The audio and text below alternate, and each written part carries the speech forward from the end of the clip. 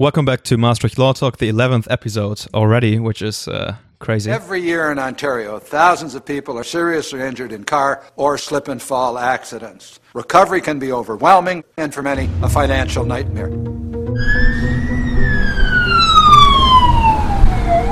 Sir, drop your weapon, put your hands on your head, and get down on the ground. You are going to be placed under arrest. We can help them get the financial compensation they deserve. That preventing a breach of the peace is a legitimate state interest. You have the right to an attorney. If you cannot afford an attorney, one will be appointed for you. But I'm back with Bram Akkermans today. Bram, hello. Hi. You were my first guest on the show. I can't believe it. It's so much time ago already, Benedict. What did we talk about again in the first episode? What is law? There you go. I remember that. Yeah. And I hope that you don't need a big introduction. Well, you're an associate professor here at Maastricht University. But maybe one thing you should talk about is your visiting professorship that you had at the KU Leuven, or are actually still doing at the moment. Yeah, actually. I didn't have that one when we last spoke to each other, at least on the podcast. Exactly, that's new. I hold the what's called the Tijdschrift voor Privaatrecht, which is the Belgian-Flemish journal of private law. And they have a visiting professorship every year. And every even year, 2 Dutch academics go to Belgium, and every odd year, 2 Belgian academics go to the Netherlands. And so I have the honor of holding the TPR visiting professorship at the University of Leuven. What exactly did you do there? So just courses? I teach a little bit. I do a bit of research, and I gave already an inaugural lecture on sustainability and property law. Oh, beautiful. So, okay. This is a topic we have to talk about today. It's very important. Well, you're an expert on property law. Trying to be. Yeah. This is good why we're back with that topic. No, I think we already said 1.5 years ago we would come back to property law together. Well, you did write your PhD on property law, but now you're also focusing on that professionally within your associate professorship.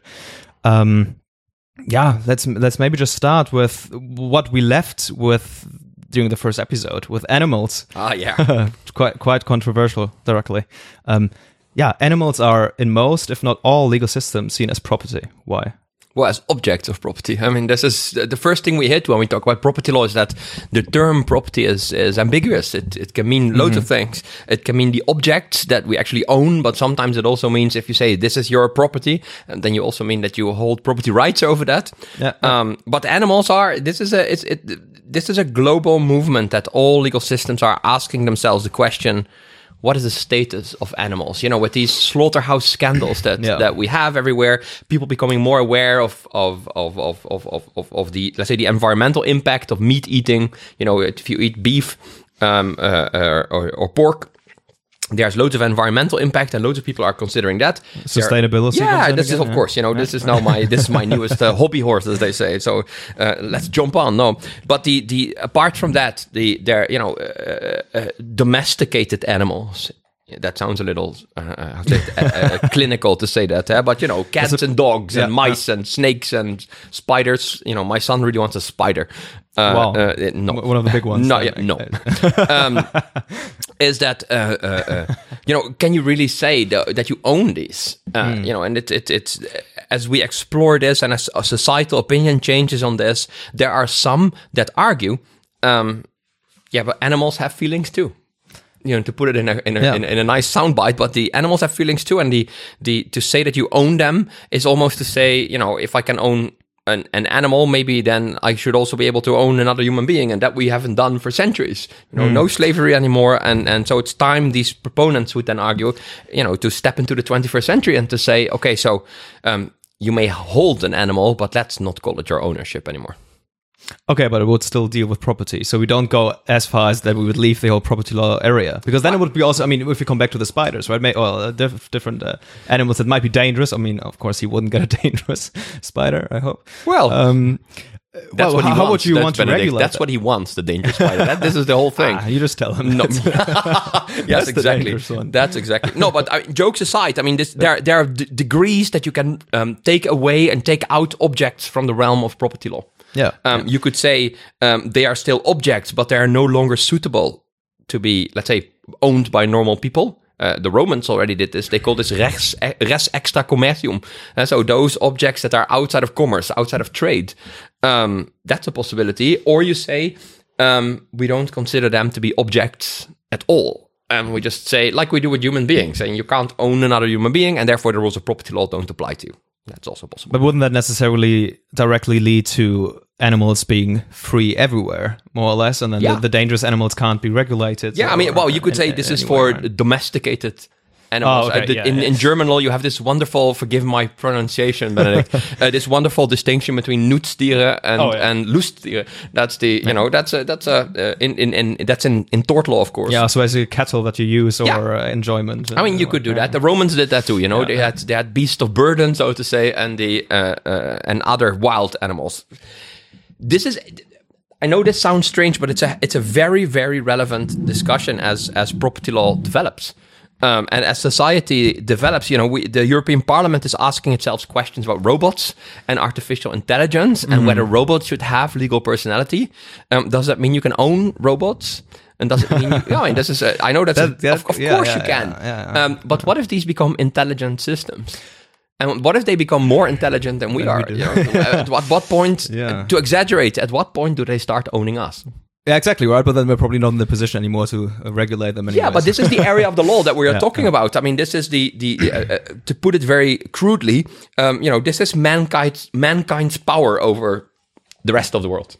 This is how we express the power over the rest of the world that we call property or ownership. That's the core. Perfect transition. A few steps. A very, very. I have done this before, even if it's only once. Why property law? I mean, you already said, and we might have talked about that last time. I don't remember. But it has to do with the power of us, right? Of the people. Yes. What exactly? Why? I mean, this is a very. It's a very simple question, but the answer is very, very complex because it depends very heavily on what you believe. What you believe and what kind of system you function in, because the way, let's say, the system of society that we have, the economy that we have, influences the way in which we see property. Again, to extremes, in a capitalist system, there's a free market economy, and in that free market economy, there's freedom of ownership. Everyone can own. There's free circulation of goods. You can, all objects are in circulation, and you can transfer them to others. And there's freedom of contract. You can deal and trade with anyone that you want. In such a system, ownership and property law is crucial because it's the building blocks of the economy. You can't do, if you can't own, you don't have to call it ownership. So that's why property is such an easy, loose term. But if you can't hold entitlement that the law protects to a certain thing, then you can't say this is mine, and therefore the reasoning is you can't give a value to it, and therefore pay me a value for it, and we can't trade. Fair enough. In other systems, the other extreme is communism, and they're nothing. Well, there everything is commonly owned, and so the meaning of property law is very different in these systems. And without going into a whole treatise on Marx and Lenin and but there's still property law. Yes, exactly. These are serious property theories. And if you notice, when we explain this to our students, always when we teach property law, we have to look at legal history quite a lot because property law has been around. The law of property is about durable relations, so we talk about the feudal law and the feudal system quite a lot. And that's also that's strange. People know about everyone knows about the feudal system because you learn about this in high school, and you learn that this is a system of government. But it's also a system of property law. It was the way in which society was organized on the basis of property, and that parallel you can basically draw. So maybe explain that still. So the feudal system of property. What do we understand? I mean, when William the Conqueror, I think that's the easy point to start. When William the Conqueror conquered England, and stepped, onto the land, he claimed all land in England for himself. And basically, it's a guy stepping out of a ship and saying, all land is now mine, and for me to dispose of. And so he started, in exchange for loyalty, to give land in what we call in tenure. So he started to give property rights, property entitlement to the land to others that he would modify himself. So there were no rules. He could make the rules because he was the supreme or the absolute monarch. And so he would say, let's say I'm the king and I trust you, Benedict, very much. I'm going to give you a big piece of land, but I'm demanding an oath of loyalty in exchange, and that oath of loyalty, of course, is that you go to war with me. Okay, so that's the Lords, maybe. But that's property law, because you are now bound to me through a personal vow that you have to take because you have a property right on the land. And so this modern day distinction that we have in between contract and property, personal rights and property rights, didn't exist. Yeah. And everything started from the basis of land. That was the most valuable thing in the world. It gave you power. It gave jurisdiction. Some lords, those are then called lords. So you have a king who gives land to somebody else. That's a landlord. And they would have the right to hold their own courts and to decide, to settle disputes and these kind of things. That is all part of the game. It's a good example of how property is fundamental to the organization of society. It's so fundamental to the organization of society that some hold that you don't even need law to have property. These people are called libertarians. They use John Locke. And Locke says, this is a little political and moral philosophy. But wouldn't the lawyers then scream, "Yeah, it's customary law"? Or it's this is law anyways? Sometimes, but in this is natural law. Yeah, and so they would argue in the old days, not now, but in the old days they would argue it's your God-given right. So God has given you yourself. The Lockean reasoning is as follows: God has given you. You own yourself. And therefore, everything that you touch with your labor. So if you mix your labor with the land becomes yours. That's essentially what he says. We don't need any rules for that. We don't need any courts for that. We don't need nothing for that. If you mix the land with your labor, the land is yours. And so, but how would you transfer that? Someone conquers your property, then it's yours. Sure, but under that idea, then you have a right to defend when it becomes yours. Okay, yeah. Because ownership of land comes with the power of exclusion. That's the most important power that the owner has, is to fence off his land. I'm saying his because in those days it was only men, of course. But to fence off his land and to kick out everybody. The traditional idea that you have, if someone trespasses on your land, which is a tort, that you have a shotgun next to your door and you just shoot his brains out. And that you don't need any law for. Works in some countries. Self-help. No, but this is an example of the libertarian tradition, which is very, very much alive in some states of the United States. The libertarian idea is particularly in the US, is very alive. Because in the United States, lawyers and also political scientists are debating what is the role of the government in our society. And there are those who want less government, and that there are those who want no government. There's a reason why they have an amendment in the US Constitution to say that they have the right to bear arms against the Constitution. That's a libertarian idea too, huh? Yeah. No, it's crazy from our perspective, but it's the same idea. And so the essence of property. And the I learned the other day, this is a great anecdote, I think. I learned the other day that Christopher Columbus, when he discovered America, had a notary with him on the ship. I'm not kidding. He had a notary with the ship, and the notary his task was to certify that Christopher Columbus landed there and was the first to discover and therefore take the land for himself. That's beautiful. It's a little crazy. It's a little crazy. Within feudalism, would the crown fall within the at least civil law virtue of ownership? Yeah, I think so. It's still to this day. So everything. Her Majesty Queen Elizabeth II is still the owner of all land in the United Kingdom. Yeah. Well, let's say England and Wales, because otherwise the Scots again. That Scotland is different. And so she holds what we call the supreme title or the domain title, which refers to the Latin dominium or domain in French. And therefore, all others hold from the crown, and it's a basic feudal system in operation today. And so, but it's just leftovers from back in the day. It's modernized. There's no one who needs to go with Queen Elizabeth on a crusade. I think that's and I don't think she has anything to say because, when I said these property entitlements that the king, William the Conqueror, would give away, where he was free to do whatever he wanted, that changed over time. So with the modernization of English law comes standardization of the property rights that you can have, and there's now only two left. You can have a freehold, the fee simple freehold, or a fee for term of years that we call lease. So a lease of land. Okay. Or you basically own it, but we don't call that ownership. We then call it freeholder.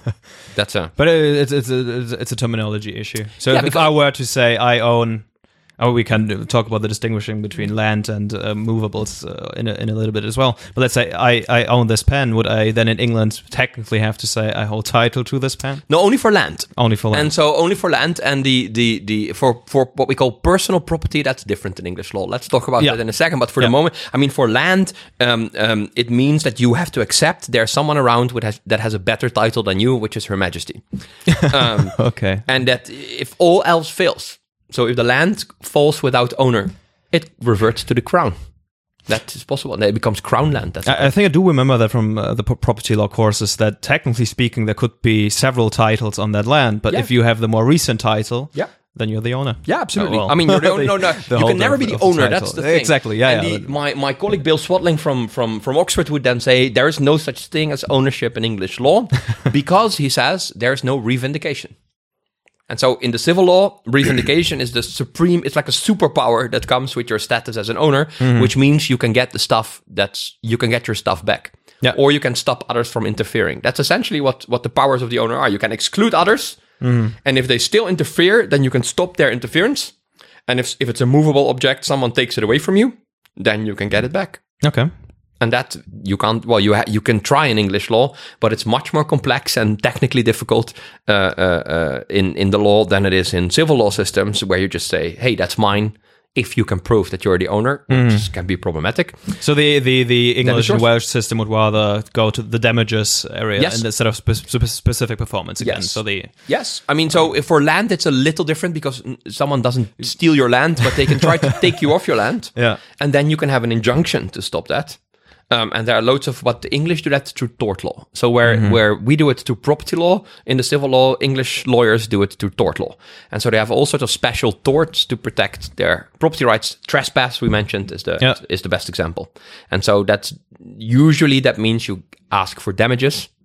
And sometimes it means you ask for so much damages that you give the other person a choice. Either you pay very, very many damages, so much gold, so to say, or you choose to give it back. Okay. That's called the tort of conversion. And that applies to movable objects in English law. And so let's say I either hold or own a piece of land, depending on the system. But this land, this parcel, is surrounded by 6 or 3 other pieces of land. Benedict is now drawing. I'm drawing. We're on the podcast. Yes, I should install I actually thought about that. I have a 360-degree camera now, so maybe. Oh, there we go. That's for next time. For next time. Yeah. But that you have one property and it's surrounded by others. It's enclosed, as we say. Enclosed, exactly. Am I still not allowed to trespass on the land?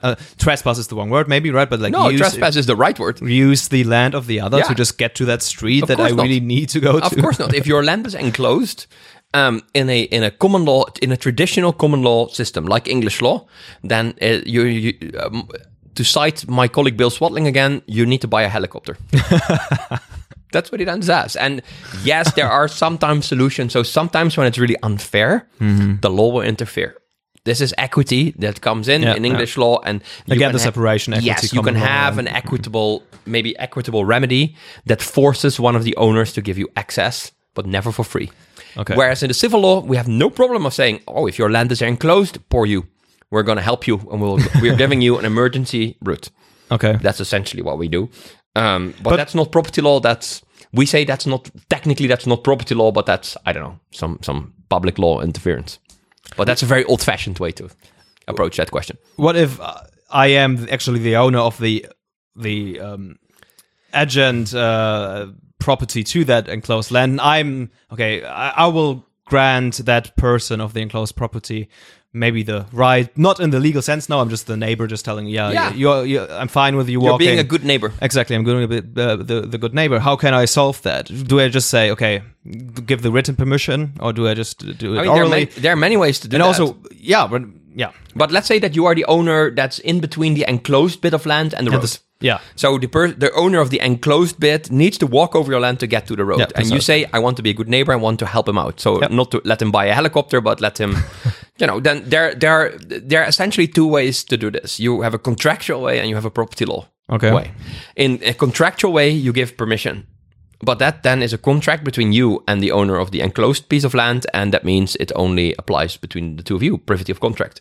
Oh, so if I had friends coming over, then it might not apply, but that can be, of course, be subject to the contractual terms. Yeah. But if you die, or if I die, or if a new owner comes in, then that contract is practically worthless. It doesn't mean anything anymore. At least we can't execute it anymore. And what if we create a certain property right on that parcel? Well, so that's the property solution, is that you are both owners.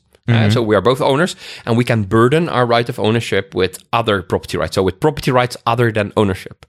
And there are loads of these. Well, not loads of these, but there are a few of these. And one of them is the right of way, which falls into the category of what we call servitudes or easements in English. And servitudes or easements are the right that of the owner of one piece of land to do something on the right of the other piece of land. That's the English way of saying it. And in the civil law, we say they are duties that the owner of one piece of land must tolerate that the owner of another piece of land does something. Yeah. But again, we didn't talk about that properly yet. So the right stays with the actual property and not with me, right? Not with the owner. Well, then if you use a property right, then the rules of property law come in. And that's so if I were to die, that right would... Yes. That's exactly what you're doing. So you then are burdening your right of ownership. So it's no longer connected to you personally, but it's connected to your property right. And so when you die, your next of kin and your heirs, they will inherit that right, that same right with the same burden. That's what property rights do. And this is called the erga omnes effect. So they apply against the world, and therefore they apply against successors in title. Either by death or by acquisition. If you just buy and acquire the ownership of that piece of land, that also works. You acquire the same right. Okay, so if I were to buy a house, right, should I definitely go to the land register and check whether there is such right on there, or of course you should. Yeah, of course you shouldn't trust my contractual partner. You should never. In general, no. Yeah. But the fun thing with property rights, because they have effect against the whole world, is that they have to abide by special rules, and therefore they are generally on the land register. There are situations where they're not, but let's disregard that. They are on the land register, and so if you go and consult the land register, you can do this yourself. But more, let's say, traditional, more normal it is to have a notary do that for you, because that's what the notary does, amongst other things. And they will see that there is not only a right of ownership on that land that you want to acquire. You want to buy the house. You don't buy the house. You buy the land in property law, and then everything that is on the land belongs to the land. That's called superficies solo sedit, we say in Latin. So the buildings belong to the land, to the ground. And so when you acquire the ownership of the ground, you then also see that ownership is burdened with the right of servitude in the example that we were discussing, a right of way. And that can be a right that someone has to walk over, drive over, fly over. There's loads of cases. There are funny cases, where someone has a right of way, but then starts an agricultural business and all of a sudden doesn't have to drive a regular car, but this big, tractor. Does that fall under the agreement that the parties once made? And that once made can be 500 years ago, huh? Yeah, right. I mean, then a car is already that's so, and then etc. Right? Yeah, but then we come to the matter of interpretation, and then we draw on contract law. On the law of obligations to do that, except that the methods of interpretation that you use in property law are always the objective methods.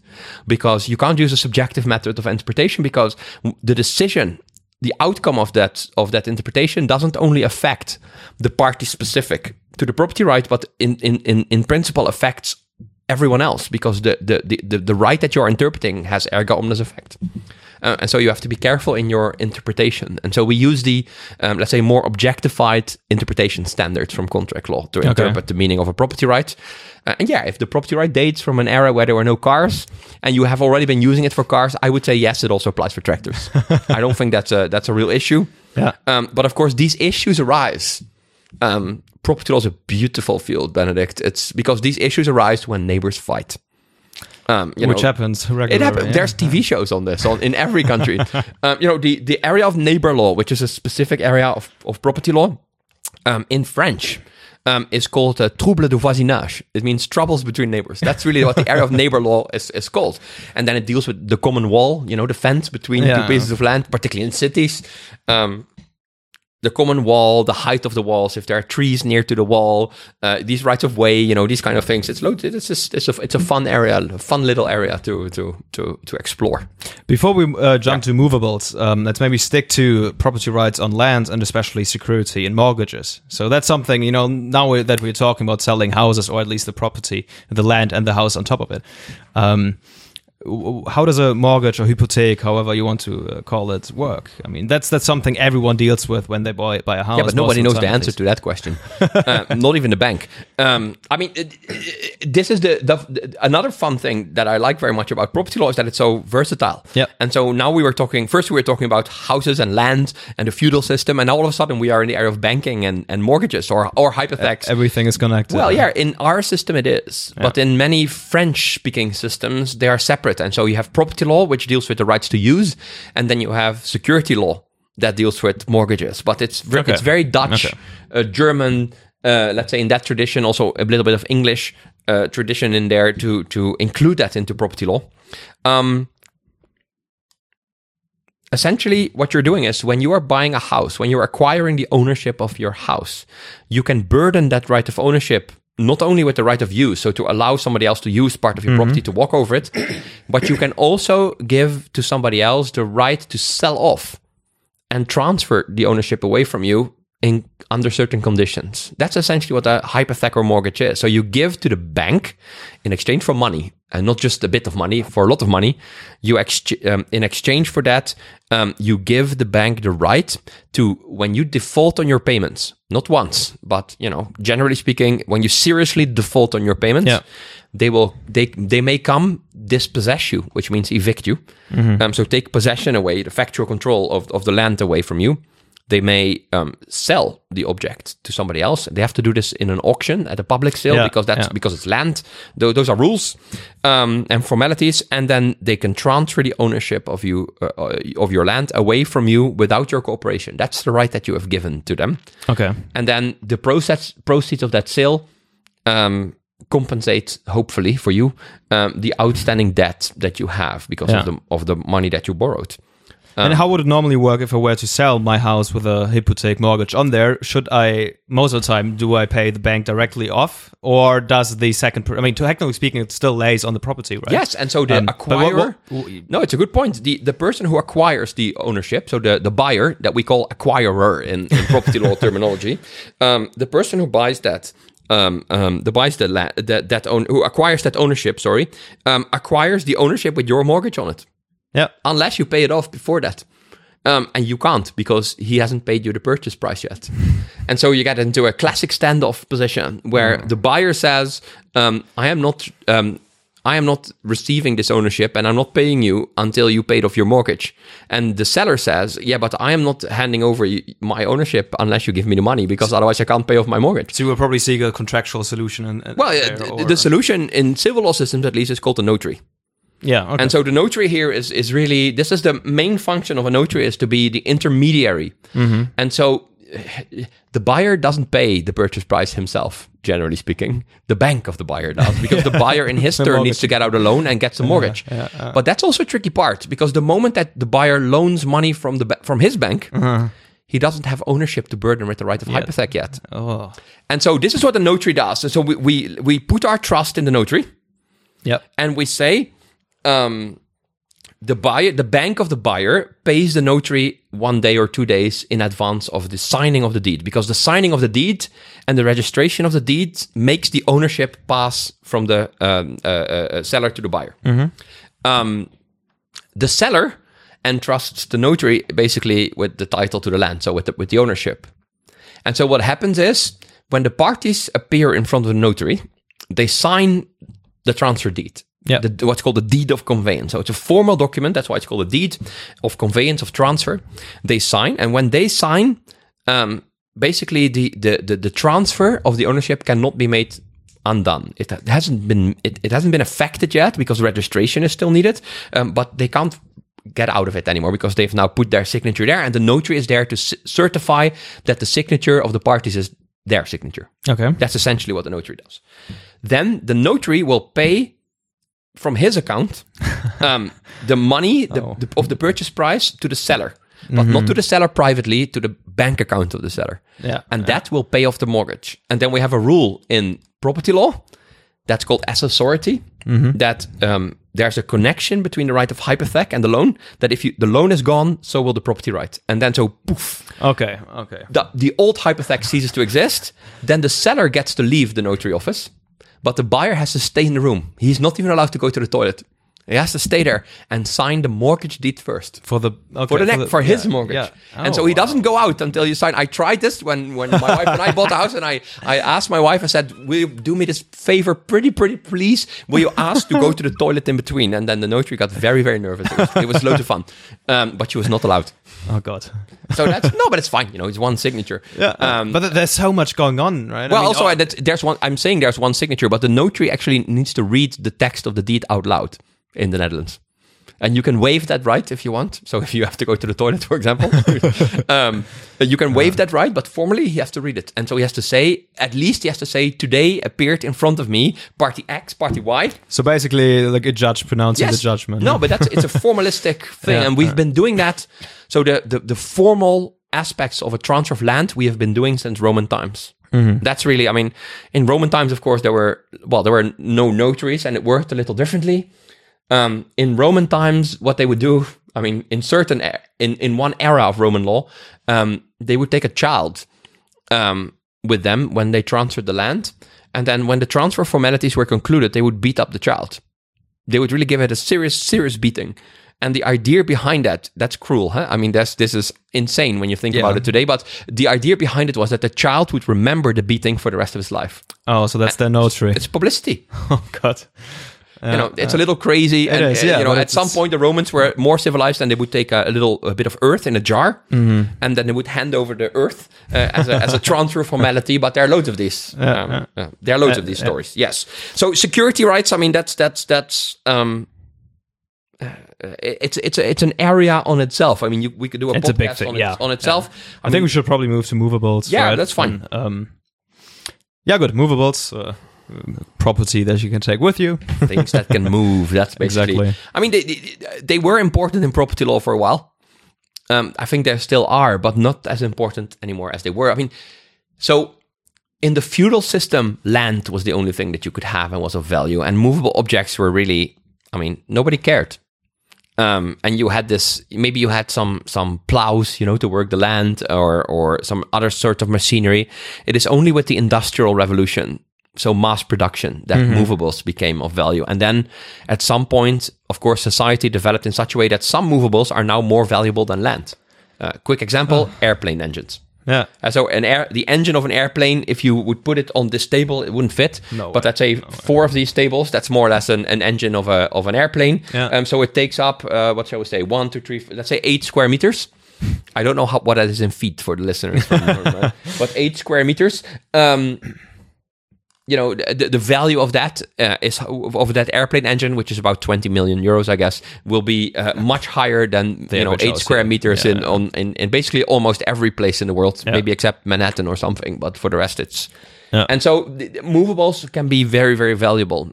And what we didn't have were rules of property law to deal with that.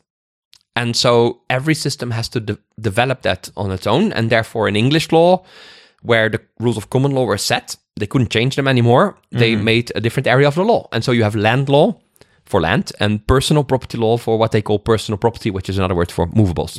That they call chattels. Chattel. It comes from cattle. Yeah. Okay. Yeah. So that's the origin of that word. We, of course, with our great codifications, French Civil Code, German Civil Code. Well, let's not say Dutch Civil Code. That's a great codification, but it's pretty good. We've had a chance to incorporate this into our property law. Yeah. But it gets us into trouble every now and then, because what we do essentially is apply our land law also to movables. Okay, and then if a problem comes up, you try to have different rules, specialis for that. Yes, different formalities, and sometimes the limited property rights, so the property rights other than ownership, they are different for movables than for land. For example, you have pledges as security right instead of mortgages or hypothecs. But no, we said for the land, most of the time you have to register it in land registers or whatever national system, but definitely in registers. But okay, this pen in front of me or the laptop or whatever it is, I don't have that written down somewhere. No. The government doesn't know that I own that pen. So is it just I hope not. the actual possession, the factual control that I have over that? Yeah. But I can just give you the pen, and now you are in factual and control. so what we happens? generally do to make it as the lubricant, as the oil to make the engine of the economy go, is we use possession as publicity. So the factual control that you have over something as publicity. And so if you give me your pen and now I exercise control over the pen, that's a sign to the outside world that the property relations have changed. Okay. It may not be the case. You may have borrowed it to me on the basis of a contract, but it's a sign to the outside world that they have to be alert. And that in terms of law and economics, that they have to incur information costs, that they have to do research to see, what the property relations are. So that's are the about. starting point, basically, when you look at property. Yes, So- and some movables are so valuable that we register them. Those are called registered objects. Ships, trains, airplanes? automobiles, Airplanes? No? airplanes. Also? Mhm. Everything with a code. With a code name, basically. And cars are also registered, but that's a public law registration. Yeah, and it has nothing to do with, with the No, property so they're itself, generally just speaking to, normal movables. safety and- Yes, unless it's a very special car. Yeah. So, but that's... I think a problem that comes up very often with movables is, okay, I mean, I can see this pen in front of me now, but I cannot see my World of Warcraft gold or I mean, some digital Yes, on the App Store when I put €10 on my account. So there we go. I mean, so there's a third category of objects besides land and movables, and that's what we call intangibles. So things that exist but really do not exist. I know that sounds like a contradiction, but they only exist because we say they exist. So they don't physically exist. The money on your bank account are zeros and ones on a server. Yeah. I always joke when I teach, as you know, the virtual property that you have in World of Warcraft or Second Life or whatever game it is that you play. My kid plays Fortnite. That's something that all the kids are playing now. That's also something where you can accrue virtual property. So it's a virtual world and you collect weapons. Again, this is very relevant because it represents a real value. Only yesterday, the Dutch and the Belgian Game of Chance authorities ruled that FIFA 18, the loot boxes. This is I know this is not really my field, but I know enough about property law to. Just you go on YouTube, and there's obviously YouTubers for every discipline, but then you can FIFA mystery box. I don't know what exactly it's called, but then they just buy for €5. Well, there's stuff 10, in whatever. there that represents real life value, and that we call virtual property. And then property in the sense of objects. And that is something that gets us into trouble, Benedict. Yeah. Because the pen example that I just gave you, I mean, there's a simple example to explain the difference.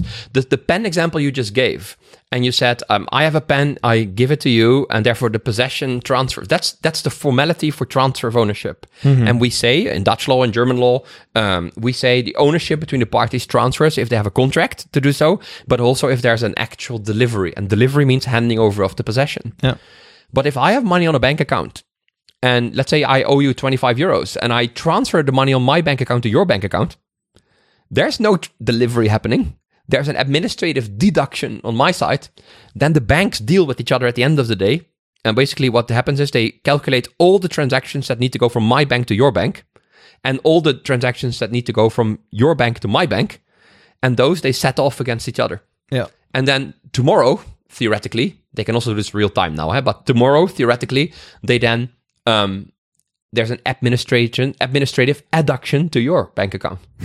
But where's the transfer of ownership in between? Who owns the money in the meantime? Actually, do you own money on the bank account in the first place? That may seem like a futile question because there's administration and you have an app and you can see. But what if the bank goes bankrupt in between? This is a typical question a property lawyer asks. We say this: the bankruptcy or insolvency is what we say the Lakmus test.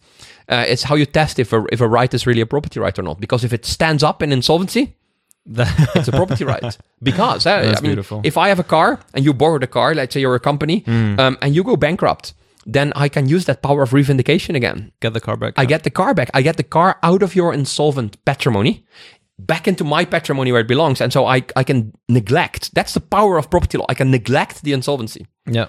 That's the power of ownership, at least. But with virtual property, we don't know. We don't know the answer to that. Yeah, no, I mean, if I have an MP3 file on my laptop, I can easily just copy that and send it to you, right? I mean, the whole blockchain thing maybe solves some blockchain problems. solves certain aspects of that, but it's still another episode. You don't know where the you don't know where the original is. You don't know if that's the only version of it. I mean, ebooks, songs, indeed, but let alone, I mean, to have an MP3 in your iTunes library is an easy example, because the fun starts when we go for streaming services, of course, because then the MP3 is no longer on your computer and there's no data carrier anymore, basically, and that gets us in all sorts of trouble. And so this gets us to the exciting part of property law, Benedict. For 2,500 years, essentially, we've been applying the same rules. So the modern day property law, and this is not something nasty when I say this, many of my colleagues agree with this, essentially is applying Roman law. Of course, modernized and society has changed, but the rules are such, and are what we say the menu or the catalog of property rights still is based such. on. Yeah, I mean, it's the same rights. There's no new rights in there than the Romans had. Numerous clauses. The numerous clauses. This is. I'm supposed to know something about this. This was the topic of my PhD thesis. But this we call the closed list, so the numerous clauses of property rights. We also sometimes in property law and economics call that the standardization of property rights. So the property rights as modular building blocks, we say. And so if you want to build a property relation, then you basically go into the Lego box, and in the Lego box there are 7 or 8 bricks. And that's the numerous clauses. And you can build a building, but you can only use those 7 or 8 bricks together. That's essentially the rules of property law.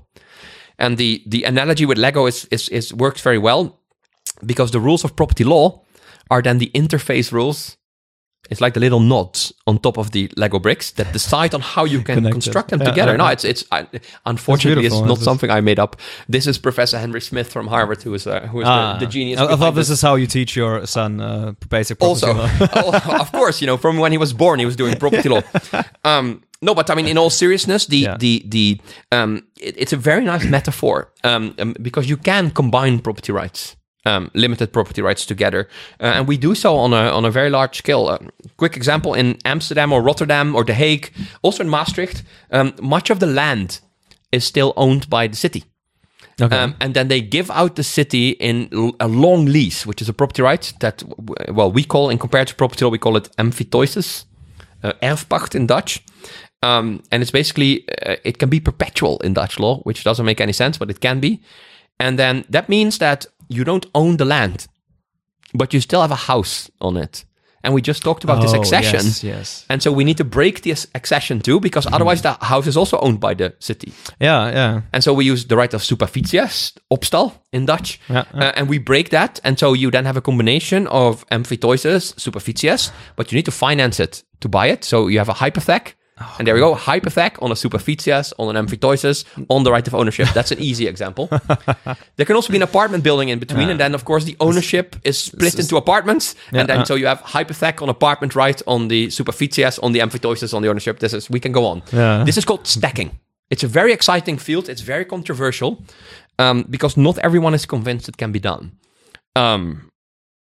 But generally speaking, stacking is part of the game. If you take the analogy, if you believe that property rights are building blocks, like Lego bricks, then you should be allowed to build a building with them. Understood? Keeping in mind the interface rules. Mm-hmm. And so you can't combine, for example, every security right together, or you can't combine every use right together, because some of them are only available for land and some of them are only available for movables. But is there a big movement, I mean, maybe in the Netherlands, maybe Belgium or wherever, to actually change the system, to modernize it, or is the prevalent opinion still okay? Let's stick to what we have; it works. No, I mean the property law it's a very dynamic field, contrary to what many people think, and there's loads of reform going on. The most recent one is the Belgian reform. Mm-hmm. It's very exciting. They've changed their security law, and they went for a system where you can actually register movables. Okay. And so not every movable, but the movables that you think are worthy of registration because you have a security right on them. And so you can register the security right, but also the objects on which that security right is supposed to rest. It's very new. We don't really know yet how it works, but still. And then there's now a preparation project just presented, which was made by two professors called Vincent Sagraat from Leuven and Pascal Lecoq from the University of Liège. And they have together developed a draft for a complete new property law in the Belgian Civil Code, and it's state of the art. It's very exciting. Yeah, very exciting. And what they are doing is they're opening up the possibilities to combine more of these building blocks, essentially. And so the building blocks remain, and the numerus clausus idea remains, but you're giving room for party autonomy, for freedom of contract, in the combination of these, so that you can, do other things like volume ownership, for example, 3D ownership that you describe. Volume ownership. Yeah. What is that? Well, I mean, in The Hague, there's a ministry building, I think, that is constructed above the highway. Oh, okay. And so the question is, if you make that right of superficies I just talked about, does that start from the ground up? But here the notarial deed says it will only start 2 meters and let's say 85 centimeters above highway level. Nobody knows if that's possible, but we do it anyway. Though that's that we sometimes call volume ownership. Yeah. Well, we should go back to what we mentioned in the beginning, property law and sustainability. Yeah. Maybe introduce us to that area. Yeah, I mean, this connects to a question that we talked about a little bit. Namely that we are also asking ourselves, at least some of us are asking ourselves the question, what is actually the purpose of property law? Why do we have property law? And particularly in the US, there is a fantastically large debate going on now, because there are many property theorists there. And there are those that say that basically are what we call utilitarianists. And so they use a utilitarianist theory of welfare maximization. And these are the information costs analysts I just talked to you about. Henry Smith, for example, that I just mentioned. Thomas Merrill from Yale. So Smith is from Harvard, Merrill is from Yale. They are the biggest proponents of this information costs type of analysis. And so they see property law as transactions and transactional law. But there are also those that say, no, but property law is about much more than only welfare maximization. I know that sounds very vague, but this is theory. It actually it's very important. And among those are Joe Singer from Harvard and Gregory Alexander from the University of Cornell. That's in Ithaca in New York. And particularly Alexander uses Aristotelian theory and Aquinas, so Thomistic theory. I know that sounds, and this is called human flourishing theory. Okay. And he says the purpose of the property law, actually the purpose of the law, but particularly property law, is not only to enrich myself, but it's actually to mean something, to human flourishing. So to develop myself, but not only myself, but also other members of my community. And so this is very closely connected to the idea of a community. And so he's just brought out a book called Property and Human Flourishing. I'm reading it. We are looking at it at the moment. Yeah. I'm reading it at the moment, and it's brilliant, I have to say. Even though I don't agree with everything, but it's very inspiring. So what does he mean by that? That there's responsibilities? The thesis of the book is that you owe obligations if you hold property rights. So it's not only giving you rights to do whatever you want, which is very transactional. I do remember from the German constitution where then it refers to Eigentum verpflichtet or... yeah, that's exactly it. That's exactly it. So the obligation, property obliges you to... We call those social obligations. Yeah. And so there are certain countries in which lawyers, but they're not generally private law property lawyers, Benedict. These are public lawyers, so constitutional lawyers. Yeah, sure. That say that their ownership doesn't only entitle you, but it also obliges. So it also creates duties, and that duty we call a social obligation. There's South American systems, Germany, South Africa, which, as you know, is a country close to my heart because I studied there. Yep. And I still go there frequently. And US. And so what Alexander does is he takes that idea of the social obligation, but he explains where it comes from. This is a new theory. He explains where it comes from and what it means. And essentially what he does is he defines community. So he says, you have to look at what is that social obligation you owe is different. Yeah. It's different from you and me, even if we own the same thing. Look at your community. And he says, you're responsible in that community, of course, for yourself, but also for your development and also for the development of others. And if you are a property owner, you have resources. and you have to share those resources or offer parts of those resources, to your community, and that community can be your family, it can be a religious group, a church. This is a very American example, I guess. A church, but also a city or even a country. Yeah, because it directly rang bells in Berlin, but we also have that in London and all the big cities where there's just properties laying empty for years because it's just value, it's investments, right? It's capital. That shouldn't happen, he says. Yeah, right. So then you would actually have to give that away to the people to let people Alexander says, there, exactly. Alexander says the owner is not using. He has an obligation to open up his property in that case to others or do something with it. So it's not an absolute obligation. And sometimes he says that obligation is paying taxes. Yeah. So Alexander says, and I disagree with him there. He says sometimes you just pay taxes, for example, to ensure that there's a clean environment for future generations. That he calls a general obligation that we all owe to each other and to future generations. But what kind of tax? Just property tax now in general? Yeah. Okay. And then you pay taxes. But sometimes he says you owe very specific obligations. To your next of kin. You take care of your neighbor's house when they go on holiday. It's an easy example. So will that also include the... Who is it? Up north in Groningen. The NAM. So this is my point. And this is a point I've defended already in my Leuven inaugural lecture. Yeah. It's going to be published soon. And also in English, it's going to appear in a book that we're doing. So what I say is, listen, sustainability, it's time to wake up. We have these sustainable development goals. These UN sustainable development goals. We need to work on those. And to work on those means that we don't only... do this, let the state do this, but everyone has to contribute. That's the agreement that we made on the UN sustainability goals. But sustainability as such is it's a much deeper concept. The sustainable development goals are only the method by which we come to sustainability, but sustainability is a design principle, I would say. And so if we look at property law from the perspective of sustainability, then we're doing everything wrong. That's basically my claim. We're doing everything wrong because we only look at exclusion. And we say the owner may do with his object whatever he pleases. And so what I try to do is I try to take this idea of... These people are called progressive property lawyers. So Gregory Alexander's human flourishing theory, it's called progressive property law. So I use that and I say, okay, so that must mean that we also owe an obligation to each other to treat our property rights in a sustainable manner. And sustainable manner means not exhausting them, but preserving them also for future generations. And so here it comes in the NAM, what is it called? The Nederlandse Aardoliemaatschappij. Which is, the name suggests it drills for oil, but it drills for gas. Yeah. And so my argument is they own the land on which they drill.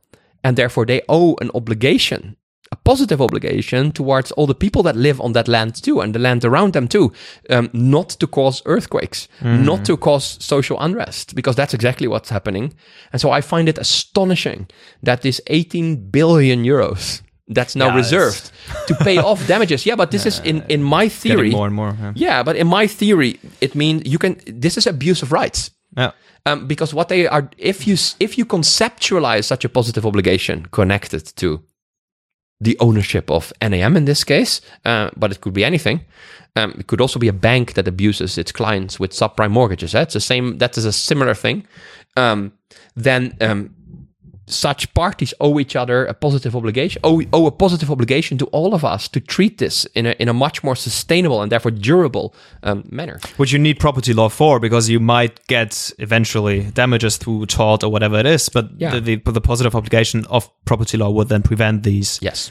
And what you see me doing is breaking the boundaries, therefore, between that public law analysis, the constitutional law analysis, and the private law analysis. And what I'm trying to do is to say, together with Alexander, together with Singer, is to say, let's leave this distinction aside between private law and public law. Let's look at the objective, the end of property. No, sorry, the goal of property, the objective of property. Alexander calls that property's end. So not the ending. Let's make that sustainable property law. That's how I come to this. And not only me, there are also others working on that. One example is I have a colleague in Glasgow whose name is Jill Robbie. And she's a lecturer there, and she is an expert on water rights and property, which we'll talk about in part 2. I think we're going to talk to her soon. But this is, so that also she can explain what she's working on, because it's a very exciting field. This, Bram, thank you very much. We will definitely, as soon as the book is ready, just get maybe the public environmental lawyers together, then you guys, and then, let's hope so. That's the aim. Bram, thank you very much. Pleasure, Benedict.